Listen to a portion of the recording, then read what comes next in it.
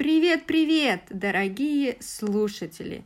Hello, dear listeners! This is the podcast Russian Verbs, where once a week I give you one Russian verb with all the forms, with all the usage of this verb in Russian language. So, let's begin the new week with the new verb.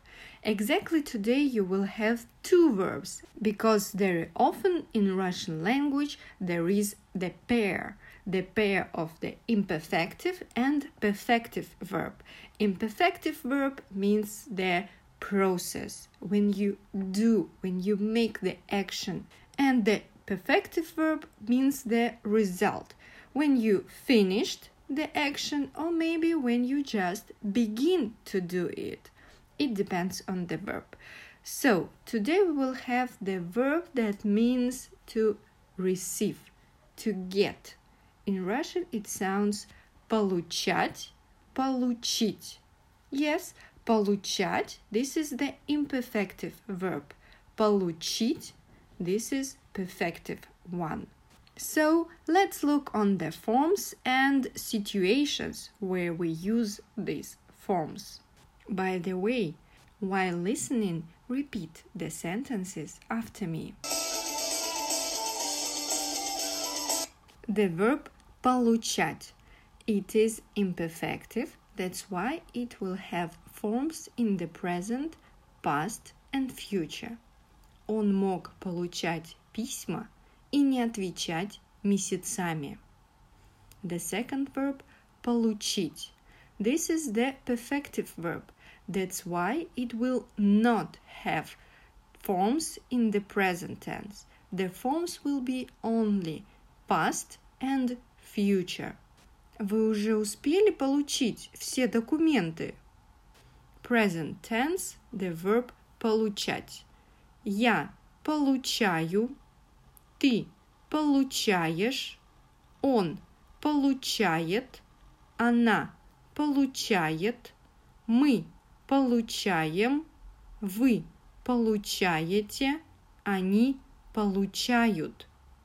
Я получаю удовольствие от моей новой жизни. Фотографии – это моменты, которые ты получаешь на память. Он получает в свои руки все, что только захочет. Она получает неприлично маленькую зарплату. Мы получаем хорошую прибыль от инвестиций. Сколько вы получаете и сколько вы тратите? Студенты получают возможность пройти сессию без экзаменов. Past tense, the verb получать. Он получал, она получала, они получали. Таких эмоций он не получал давно. За каждого клиента она получала процент. Они получали деньги на карту. Past tense, the verb получить. Он получил, она получила, они получили. Я, как всегда, получил заряд энергии от общения с тобой.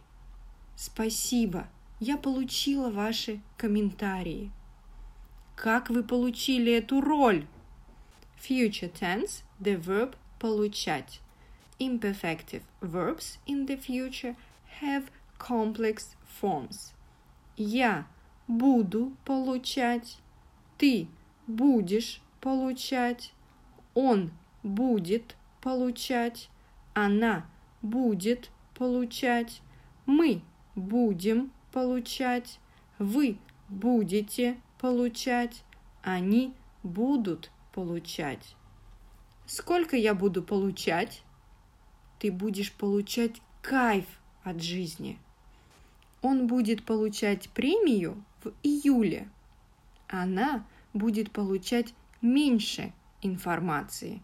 Наконец-то мы будем получать письма вовремя.